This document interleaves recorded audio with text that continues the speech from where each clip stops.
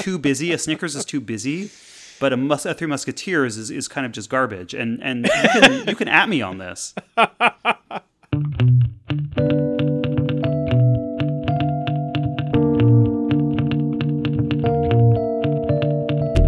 Welcome to C-Lab, the Customer Education Lab, where we explore how to build customer education programs, experiment with new approaches, and exterminate the myths and bad advice that stop growth dead in its tracks. I'm Adam Evermescu.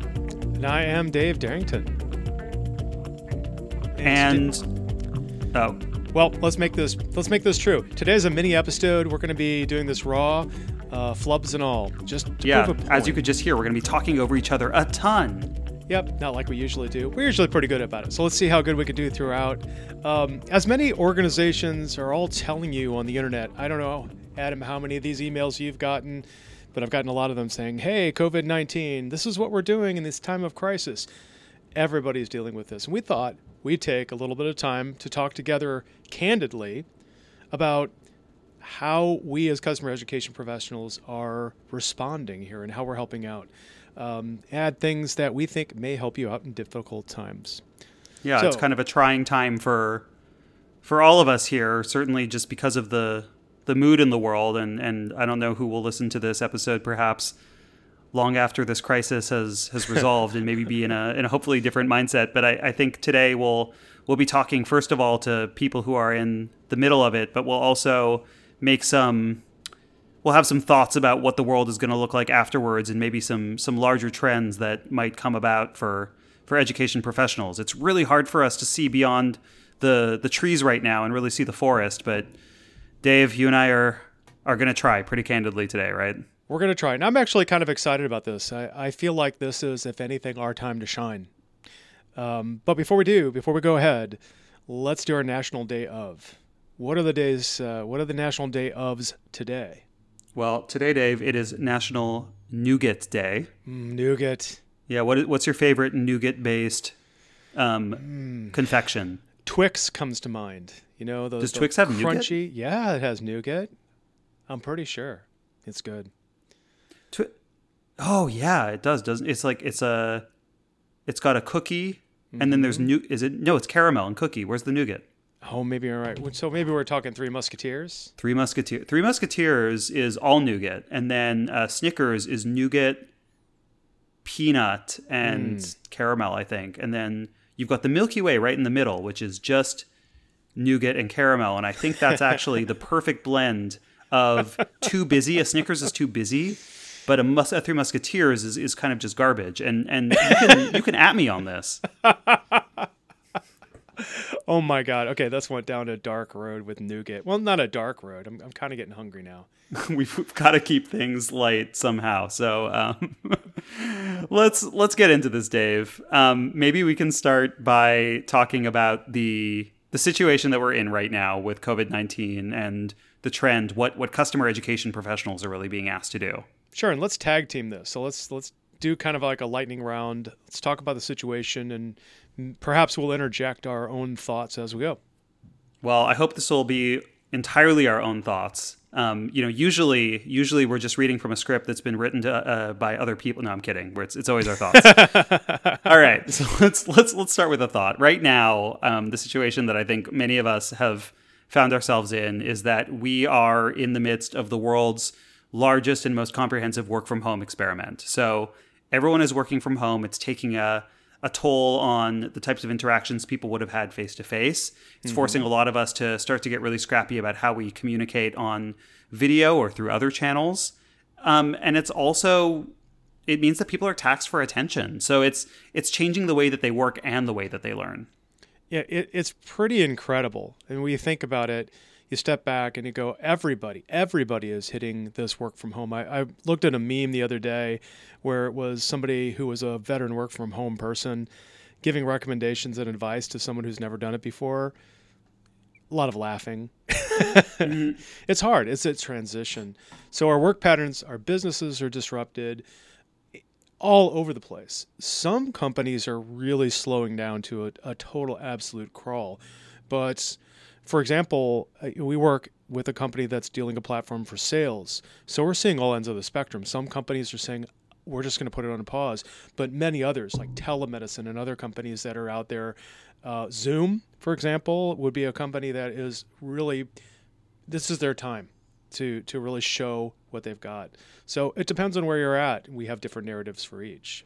Yeah, and if you think about customer education, a lot of customer education really is about customer onboarding, and even just looking at the customer education Slack community that a lot of us are in, we saw some questions about, well, what do I do right now when customer onboardings are slowing to a crawl because our software or our product is being deprioritized, versus a company like Zoom. I think that's a great example, Dave. Like, people are coming onto platforms that enable remote work in droves, and it's unprecedented customer volume. That includes my employer as well. Yeah, but what do we know? We know that people are going to have to think differently regardless of volume. So one is that on-site training, international training, these big business face-to-face trips, they're not going to be a thing for a long while. No. Are you doing any sort of synchronous work right now, Dave? No. And actually, I'm heartened by the response that our company made, and I'm sure a lot of companies that you work with are the same way. We stopped cold. As soon as we were aware of what was going on, we have a lot of trainers that go out in the field, and they go all over the world, and we stopped. And it was very disruptive, particularly from an international perspective. I could tell you several different companies are like, what do you mean you can't come over right now? Oh, yeah, well, you shouldn't come over. And they were still resistant. But that's disruptive because as much as I hate to say it, we do a lot of live training in our organization. It's because we need to, and because that high fidelity in-person touch is great in a lot of conditions. So now we're pivoting away from that more to a virtual and on-demand format. So it's kind of crazy. How about you? Yeah, similar for us in the sense that we shut down our offices and limited non-essential business travel actually before the shelter-in-place order was issued here in the San Francisco Bay Area, and before it was issued in California. We wanted to take a really proactive approach and make sure that our employees were feeling safe. And because we have a product ourselves that enables a lot of remote collaboration, it became a big experiment for us as well to make sure that we could adapt. But from a training perspective, actually, our team there are teams who were doing quite a bit of face-to-face on-site customer visits, like our CSMs, for instance. Yeah. They would go on-site with a customer and host a Slack day or some event like that. But our team, Enterprise Customer Learning, we actually have been using a primarily virtual, remote, in Slack-based facilitation, which I can talk about in a moment. We've been using that for a while, and part of that is to actually showcase the power of Slack as a way to host a remote event and to generate interactivity. So we didn't have to make as many changes specifically around the approach that our team took on a general level, but certainly we've seen an increased demand from customers, and so we're figuring out how to get them launched quicker than they might otherwise. Well, that's super cool. Well, in the spirit of keeping brief, let's keep moving on. The next one, and this is something that personally touches me on several different levels, is how not only businesses but schools are making a shift to online. And this is really cool to me. I have a daughter who's going to university right now, and I have two children. One's in elementary school, one's coming into middle school. They're all struggling, because in the Seattle area, the school's closed with nothing other than some packets. So they sent the kids home. Elsewhere at university level, a lot of the schools are closed, but now going to telepresence, to online, on-demand kind of stuff. And I can tell you this, the university experience, some of you out there may have kids in university or may be going to university and be okay with this, but there's a lot of them are caught literally with their pants down. It's not that they don't have the tools. It's more that the educators there don't express in this mode. They don't do this kind of virtual or on-demand learning, and it's really throwing them for a loop. What kind of experiences are you hearing about? Yeah, I mean, we're working with a lot of higher education institutions as well who are finding themselves really quickly making this shift. And I think you called it out. They're being asked to do it quickly, but they don't necessarily have the They don't capability know. or the infrastructure or the technique to be able to do it in a way that's ideal. So I kind of feel like everyone is just learning how to figure this out, and also figuring out whether this is going to be the new normal for them, right? We've had a trend towards the idea of online learning for a long time, but we've always had the fallback of saying, but you can also go and learn in the classroom. And now that that's being taken off the table, everyone has to rethink that really quickly, huh? Yeah, and it's hard that, particularly people that have always been doing the in-person stuff, because when you're online, and we're going to talk about this in a little bit, when you're online, it's very different. There's a lot more cognitive load in a different context if you don't have a partner to help you out. For instance, there's other things you have to monitor. So unless you're well versed in that and you can handle all those different input streams, it's tough. So what else do we got? And it means we have to be okay with imperfection. Well, the other thing that I'm seeing right now is that there are many companies who are doing their part to give back. Admittedly, there are some who are just capitalizing on the opportunity, which I think is a little bit disgusting to send like COVID prospecting emails or things like that. But there are a lot of companies, I think, who are taking the high road here and really just trying to help their customers who are making the shift. So a lot of LMSs I'm seeing are either providing tips and coaching for how to transition to remote learning. Again, my employer Slack has released a lot of really helpful webinars and articles and blog posts that help people understand how to transition to remote working if that's something they're looking to do. Honestly, I think the best thing that a company can do at this point, aside from matching donations and doing their part to give back to the community, would be to really help educate people who are making the switch and just don't know how to do it. Yeah, and that's what are you doing, Dave? We're doing all kinds of things. I wanted to share that on a personal level. I actually reached out to a university that I used to teach at, and I said, hey, do you need help? I would be willing to have a Zoom and talk to any of your teachers who aren't familiar with this and help out. At Outreach, I'm pretty heartened by what we're doing, what our approach is. We've taken a little bit more time to get ready because our team wanted to have more of a holistic approach and not just say, hey, we're doing COVID stuff. No, we have a series of blogs, which are followed up by webinars, which are going to be followed up by training that my team will do. And they all interrelate. Yes, we haven't spent a tremendous amount of time to make them look perfect, but we are spending some time to make sure they're coherent. And it's really hard because I know that the personas that we work with, who are typically salespeople, for example, SDR manager who is working with sales reps who are cold calling. How do I manage a team remotely when they've all been there with me, right? Or an account exec, and that account exec is used to going and walking into a customer site, and now they go, oh my gosh, now what do I do? And we're trying to pivot to say, well, we've got these tools now. This is how we express, and this is how you use them in this other modality. So that's it's pretty cool. And there's other things you can do. I know that we've worked from an organizational level with a manager coach, and she reached out to me one day and said, hey, I know you do this education thing a lot of online. How do I do that? How can I have more meetings online? How can I do workshops and webinars? And that was fun. It's really cool to be able to help people like that. How about you? Yeah, I think there's a couple of roles that we can really play in terms of giving back. One is helping to the point you made earlier, helping people realize and figure out how to take the thing they do and bring it online. Like if that's what your company does, you can run webinars, you can run educational programs to help them learn how to use your product, or maybe even just do their job in a different way to react to the way that the world has very quickly changed.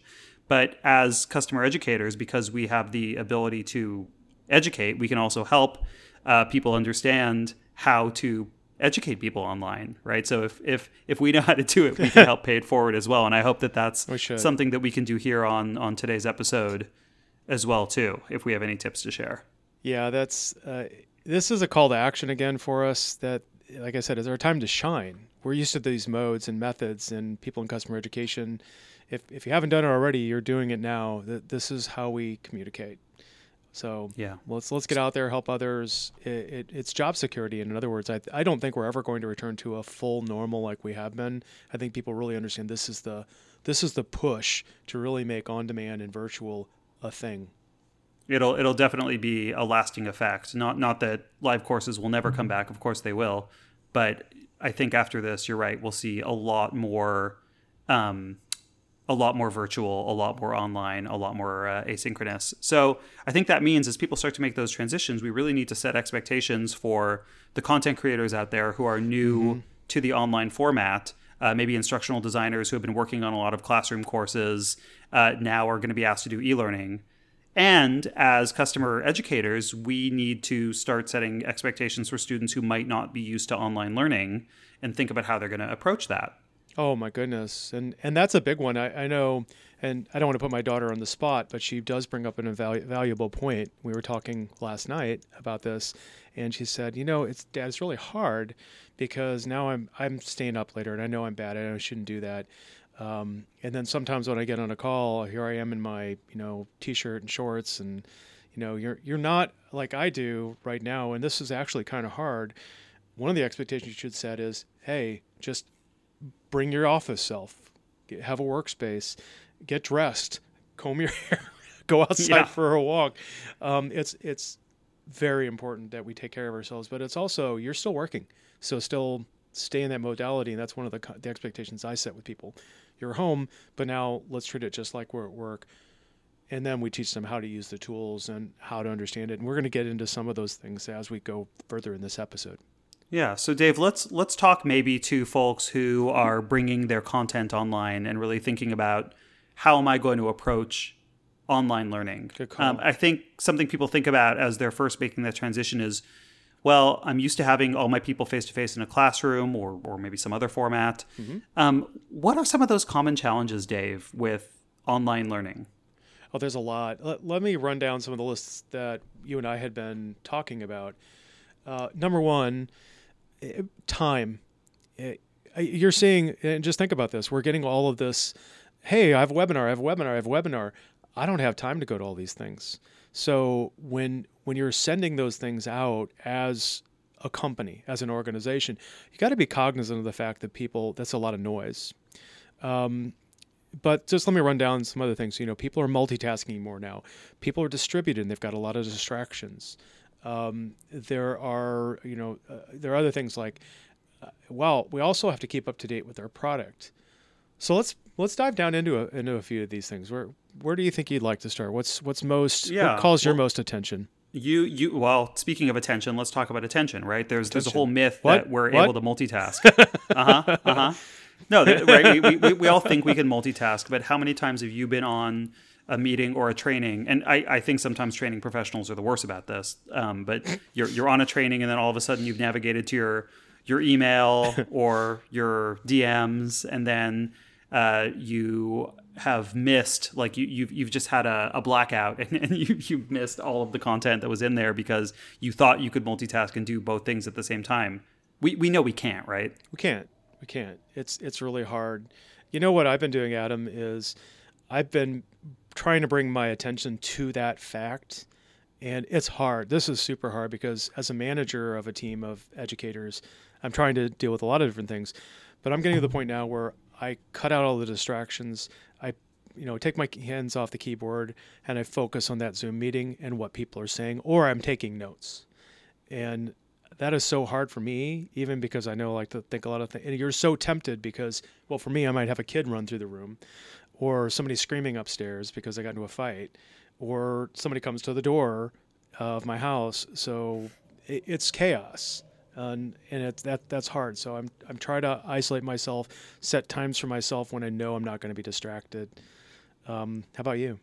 Yeah, I do a lot of the same things. I don't have kids, so they can't come in and photobomb my meetings. But as a participant in meetings, I really do just focus on staying present and reducing my temptation to go navigate to other things. Because if you make that pact with yourself that if I navigate away for 30 seconds, that 30 seconds will turn into 5 minutes, and that 5 minutes will turn into the whole meeting. You kind of have to make a pact with yourself there. But the other way I think about this, Dave, is when I'm leading the meeting or when I'm structuring the meeting, what can I do to make sure that people stay engaged? So if we think about some of those classroom facilitation techniques, for instance, people know how to maintain learners' attention in the classroom when you can see their faces and see their eyes. And how do we adapt that to an online format? Oh, I want to tell you my favorite story. Okay. Let me tell you this. And this is relevant and prescient now because we're doing it too.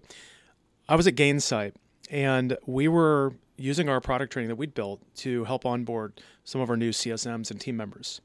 And there were 4 of them, and a winter storm hit at the time. And it was terrible. It was so terrible that we had people not only in New York and the Midwest that got hit by it, but it was also in Texas where they had snow. Everything was shut down. Nobody could get to us.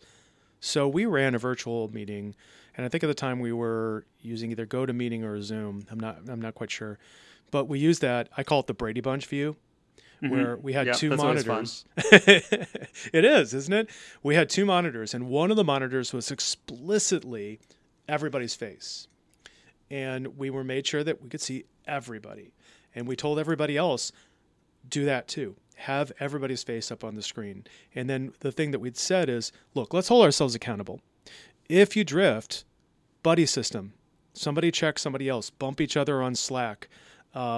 Let's keep ourselves motivated, because if we could see you and we could see your eyes and we could see you're looking down, then we know you're not engaged and we're going to call on you. And those kinds of things that you do in an online mode for me is, hey, Adam, what did I just say? Oh my God, that's the most embarrassing thing you ever want to say. But it works, because once you do that once or twice, on people.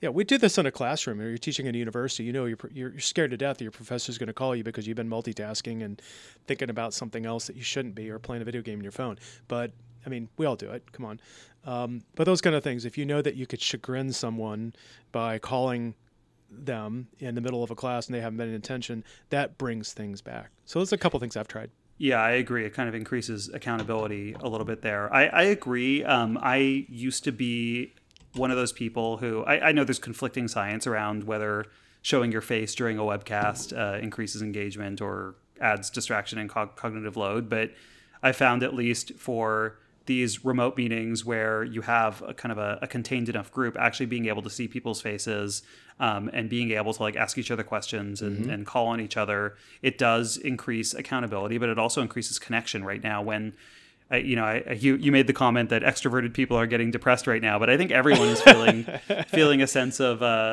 isolation.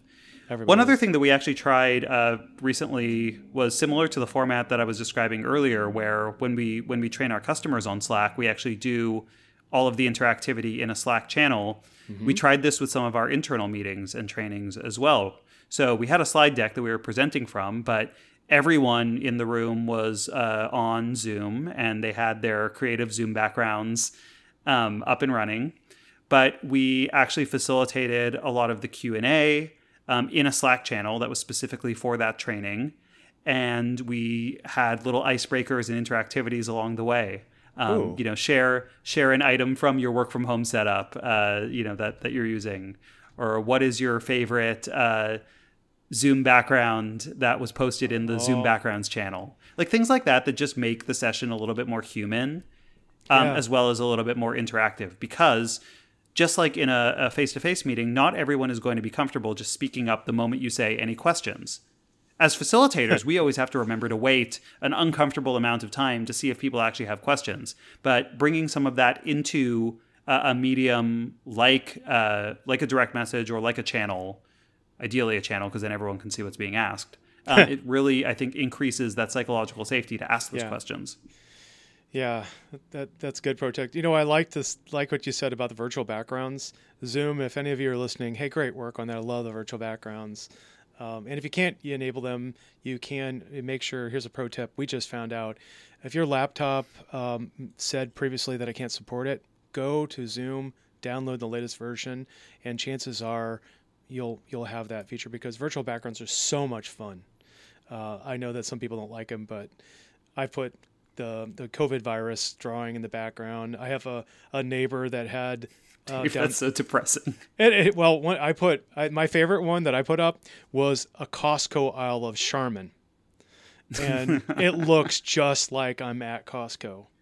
I have Abbey Road right now up there, but all the Beatles are social distancing. I've seen that one. That's great. Yeah. So, it's again, and even after this global pandemic is over, I think there's definitely something to the idea of injecting a little bit of levity and a little bit of personality into your meetings, into your trainings. Like, just because you're having a business meeting doesn't mean that you can't also have a little bit of personality. Very, very, very true.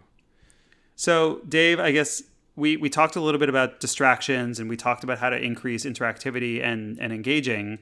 I think one other challenge that people find, you mentioned this a moment ago, that people find when they're bringing their content online is, unlike a course where you've been doing it live and it's kind of easy just to, I shouldn't say easy, it's easier to iterate that content over time as the product changes.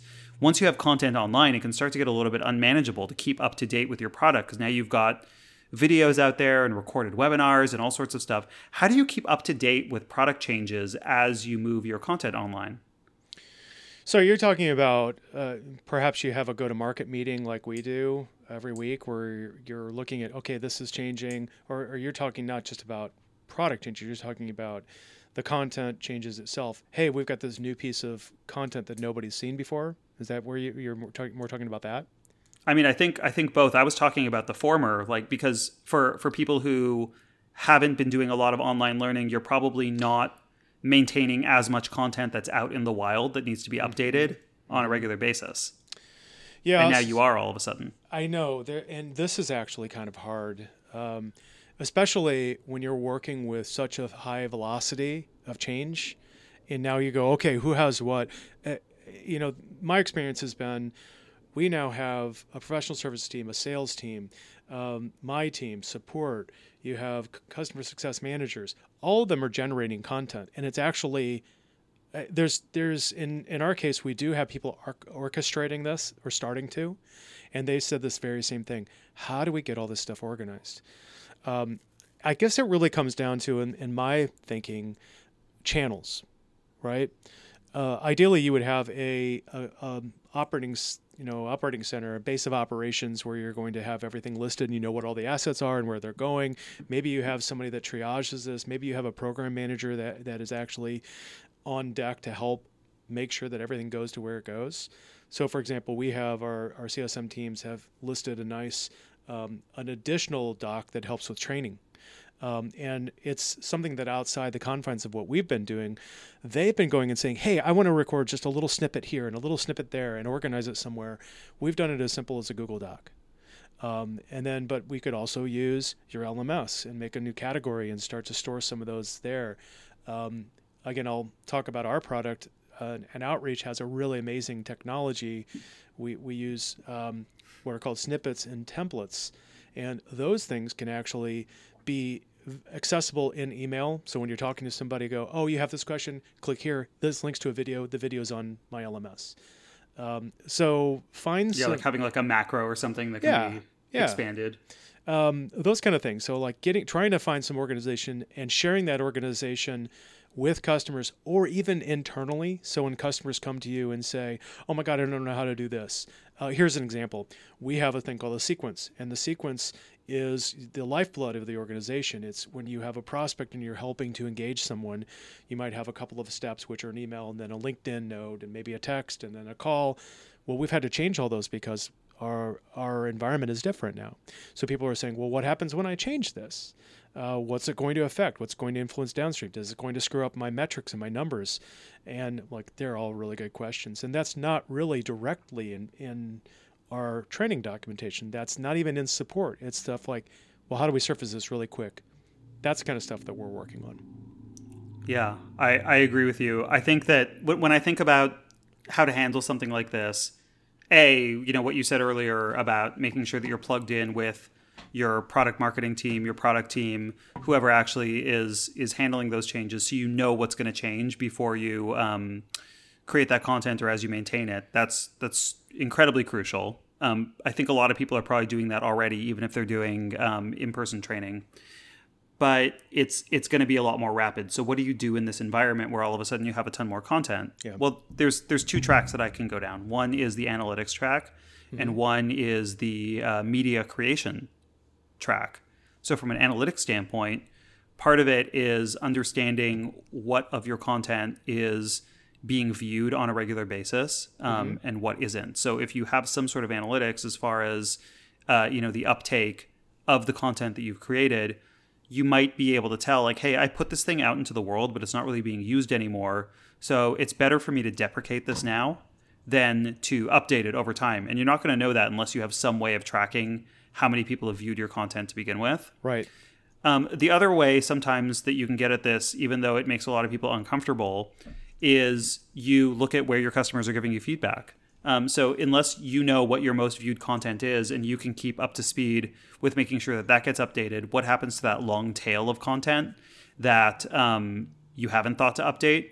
Well, you can see what content is getting upvoted or downvoted, or what content is getting high ratings or low ratings, or ideally you have some way for your customers to leave some qualitative feedback as well and say, hey, this is out of date in such and such and such ways. That's going to make a lot of people uncomfortable to handle their content that way, but when you're at a certain volume and working at a certain speed, you kind of need to be comfortable with a little bit of that happening here and there, because a lot of the time, if you were to be a perfectionist about it, and if you were to make sure that every time even a minor change happens in your product's UI, well, you're going to spend your entire time just updating content in all sorts of minor ways. Right. You don't want to spend time doing that. You want to make sure that, in some ways the changes are major enough that actually necessitate you redoing that content. So in some ways you can actually let your customers tell you. Because what I found working across several companies now with several UIs is that often a minor change can feel like a big deal internally to you, but a customer might not notice it. Mm-hmm. And conversely, it might happen the other way, right? Like you might say, oh, we're making this update to our product, no big deal, but it affects your customers in all sorts of unintended ways. So let your customer tell you as well. Right. Yeah, that comes in from different streams, like you have a CSAT or you have direct surveys for your content or what have you, or they just call their customer success manager and said, hey, I'm lost. Can you help me? But that also obviates the need for you to have cross-functional discussions with those teams. For example, I saw a huge uptick in on-demand over time, and my CSM team were saying, oh my gosh, the requests for training are off the charts. So it's like you've got to be connected in many different ways.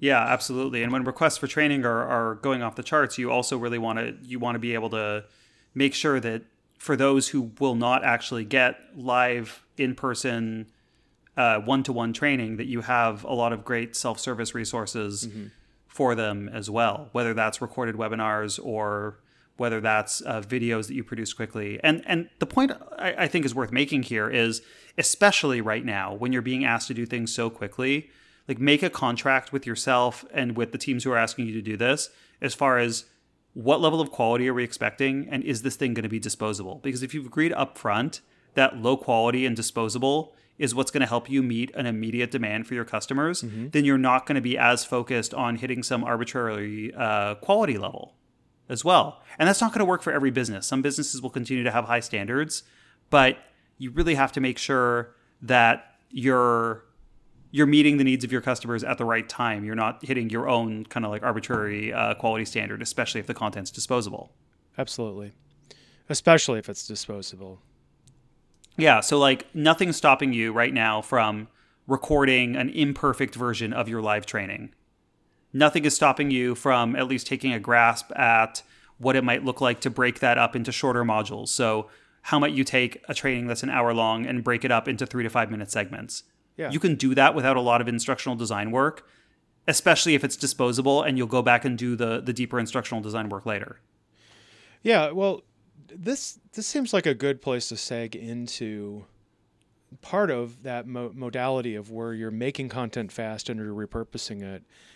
We call this VILT, or Virtual Instructor Led Training, where what I think you're saying is what I understand, and it's what is very hard for a lot of people to grok and be comfortable with, is that virtual instructor-led training is often the best way to bring a live course online. We know that. Now, if you're like me, we're actually being asked to do 3 different trainings in short order that take some material we already have, but blend it with some of the messaging that we want to get out about how we can use our product in a different context. And what the things here I think that you would say and I know I would say is, hey, let's get this to market quick. Let's focus on interactivity and getting everybody's attention. So we're thinking about making a virtual class, like how can we engage people? And then now, how are we doing that? Well, we're screen sharing. We're using video. Maybe you might have a Kahoot or a Slack on the side, or there's oh gosh, what's the other one that we use? Of like a polling at Slido. Really love Slido. There's all kinds of things you can do. Yeah, there's lots of little tools there that you can use to create moments of interactivity and engagement. But here's what I want to start this section with. Again, we're talking about virtual instructor lab. We're talking about getting to market fast. I'm bringing the quote up again. Perfect is the enemy of done. You just talked about this. I see so many people, and this is so ingrained into us as, actually just as students. You're going for the perfect. You edit it. You do all this. This is what we did in school. We don't have time for that. And a lot of people are like, oh my gosh, this is terrible. They start nitpicking content but this is internal. This is not our customer. Timing is critical. We got to get stuff out there. So you need to be comfortable enough to say, okay, hey, I'm going to run a class. Do I have my talking points? Yes. Do I know what I'm going to talk about? Yes. Frankly, it's very much like, Adam, what you and I are doing right now. We're putting together this whole virtual instructor-led module in the context of a podcast. But how much time have we spent on this? What would you say? Preparing for it? Yeah. I would say not a lot of time, Dave. Not a lot of time at all. And we can whip it together because we have the subject matter expertise, the domain knowledge, right? These are the people that you want to get. You might not be you. You might be the trainer, but you might say, oh, no. For example, one of the classes that we're trying to do, my trainer who's building it said, I don't have awareness of all of this stuff. And I go, let's just bring in the subject matter expert. She's great. And we're like, everybody's happy. And it's great. We can do it. So yeah. So if you're thinking, Dave, like if the idea here is you've got a live course, you want to bring it online, you're probably going to focus on a few things if you could make a few changes besides just reading your script and your talk track. So what can you do if you're transitioning a live course to an online course and you got to do it quick, you don't want to get it perfect, but what are a few simple things that we can do to make that course work with the new format? Okay, that's a really good question. So let's frame it up again. We have a live course. This is where we go in. We have smile sheets. We know where everybody goes. We have all the exercises and stuff. So you know what you're doing, right? Here's what I do. And again, we can argue about how our approaches are the same and different.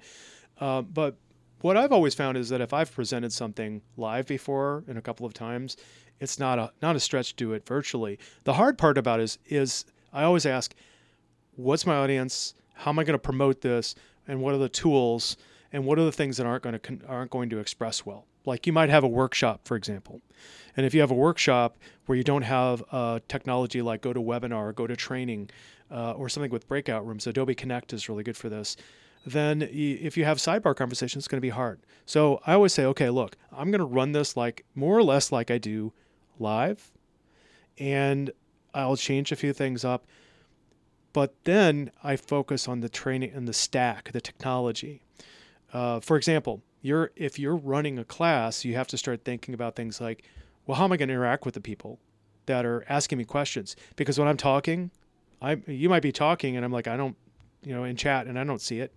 And so that's why you have a co-pilot. So somebody their only job is to watch the chat. They can be multitasking, that's fine, but they're watching the chat and say, Dave, you got a question? Oh, cool. So thinking about stuff like that, and then maybe you have a leave behinds or a document for homework. Maybe you do an office hours to check in with people afterwards so you can condense your content. There's just a rundown of things that you can do. But the main thing I advocate for is knowing the tools that you're going to use first.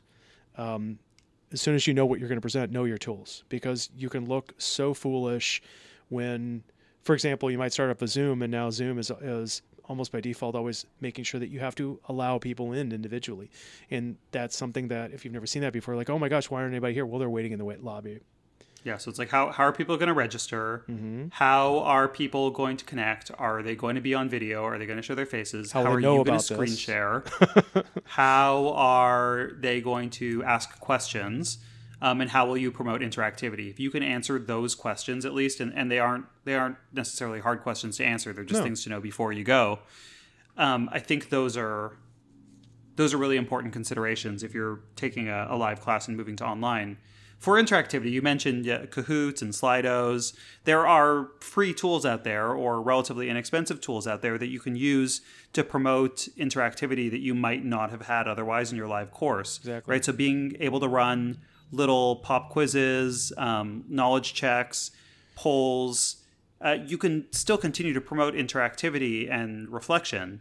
If you have screen sharing capabilities, you can have people demo what they're trying to do in your product. And similarly, you can switch over to your screen and demo what you're trying to do. Some people even have the functionality to be really brave and let the student take control of their screen and their mouse and click things in their demo environment. So if you already have some of those capabilities, you're probably a little bit further along than the average. But if you don't, then you can still screen share, right? Like most people have that out of the box on any sort of virtual meeting software. Yeah, totally. I wanted to say that resonates with me a lot. Our trainers really have found that it's effective for people to click and people to do the leading on their own, because that makes it stick. And it also takes some of the cognitive load off the trainer, because then they're like, okay, well, you do this. And what questions are you having because you're doing this? So those kind of techniques, I'm glad you brought that up. That's really a powerful technique. Yeah. And so then that was virtual instructor-led training. That's what a lot of people are probably going to be doing. A lot of people will probably take webinars and make them very limited interactivity. But I think people will also start to go further and experiment with more interactive sessions as time goes on and move from more of a webinar style to a virtual interactive ILT format. But what about some of that self-service content? I think we will start to see more people embracing the world of light video. Dave, you interviewed Wendy Hamilton from TechSmith. I think we're going to see more people using Camtasia and Snagit to do really quick screen captures and videos. What are some of your suggestions for people who are starting to get in the world of doing really quick hit videos? So again, framing it up, it's you and the computer, right? I've got a message, I want to share it, and I'm going, well, now what? How I don't know anything about instructional design. I don't know about recording videos, right? That's what we're going after. The first time, or somebody who hasn't done it a lot and done a little bit. Here's where it gets interesting, because there are a lot of tools out there, but I ended up using some of the similar ones. You could use QuickTime. You could just do some the tools that you have on your desktop.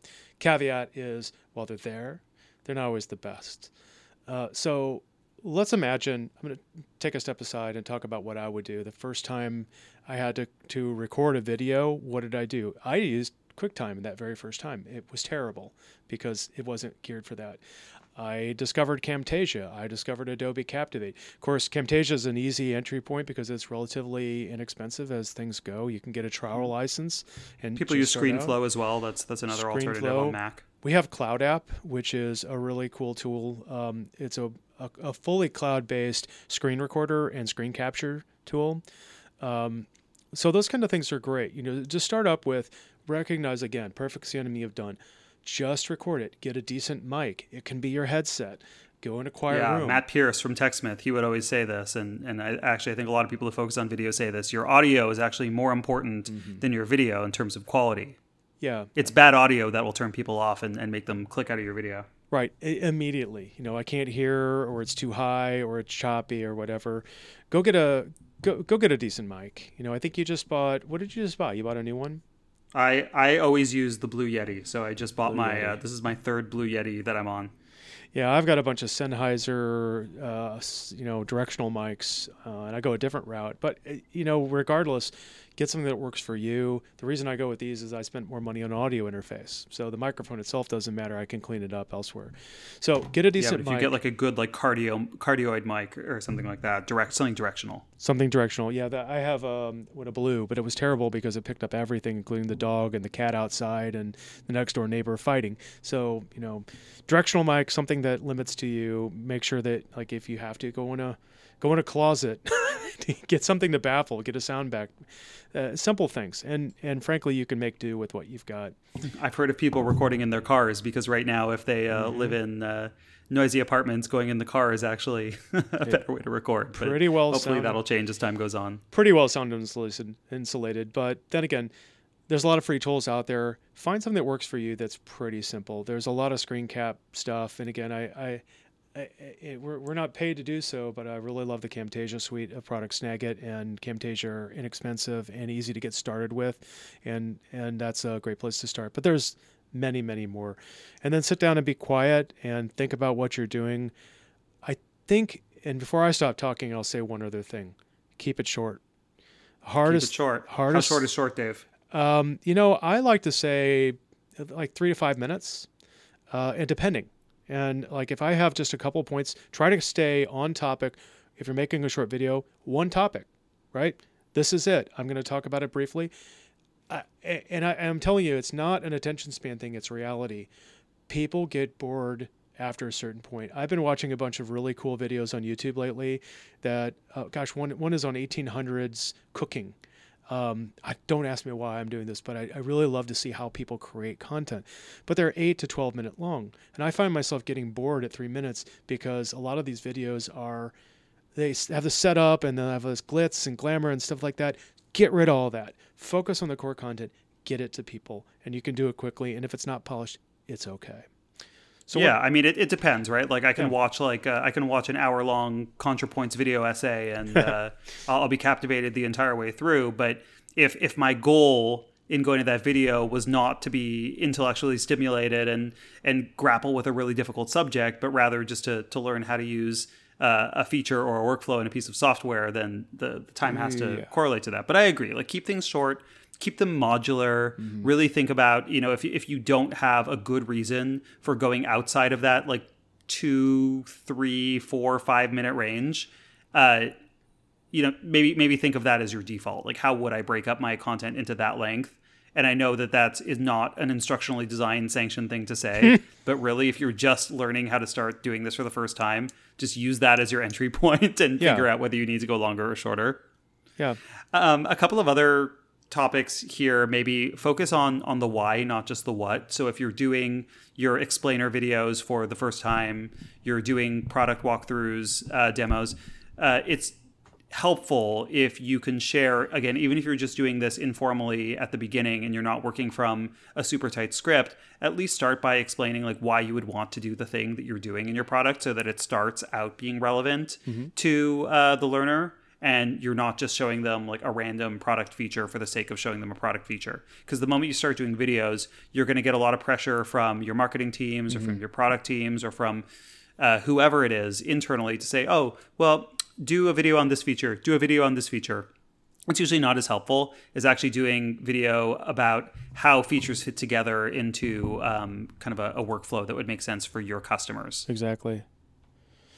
It's all good stuff. And then what else? Abstracting your UI. That's helpful. There are some products out there with the ability to take some of the detail out of your user interface. And if you do something like that, that actually is going to help your product videos remain a little bit more evergreen. Because now if you change a little detail about the UI in your product, it's not going to be reflected in the video. And so you'll actually be able to update them less often. Yeah. So that could be an interesting one.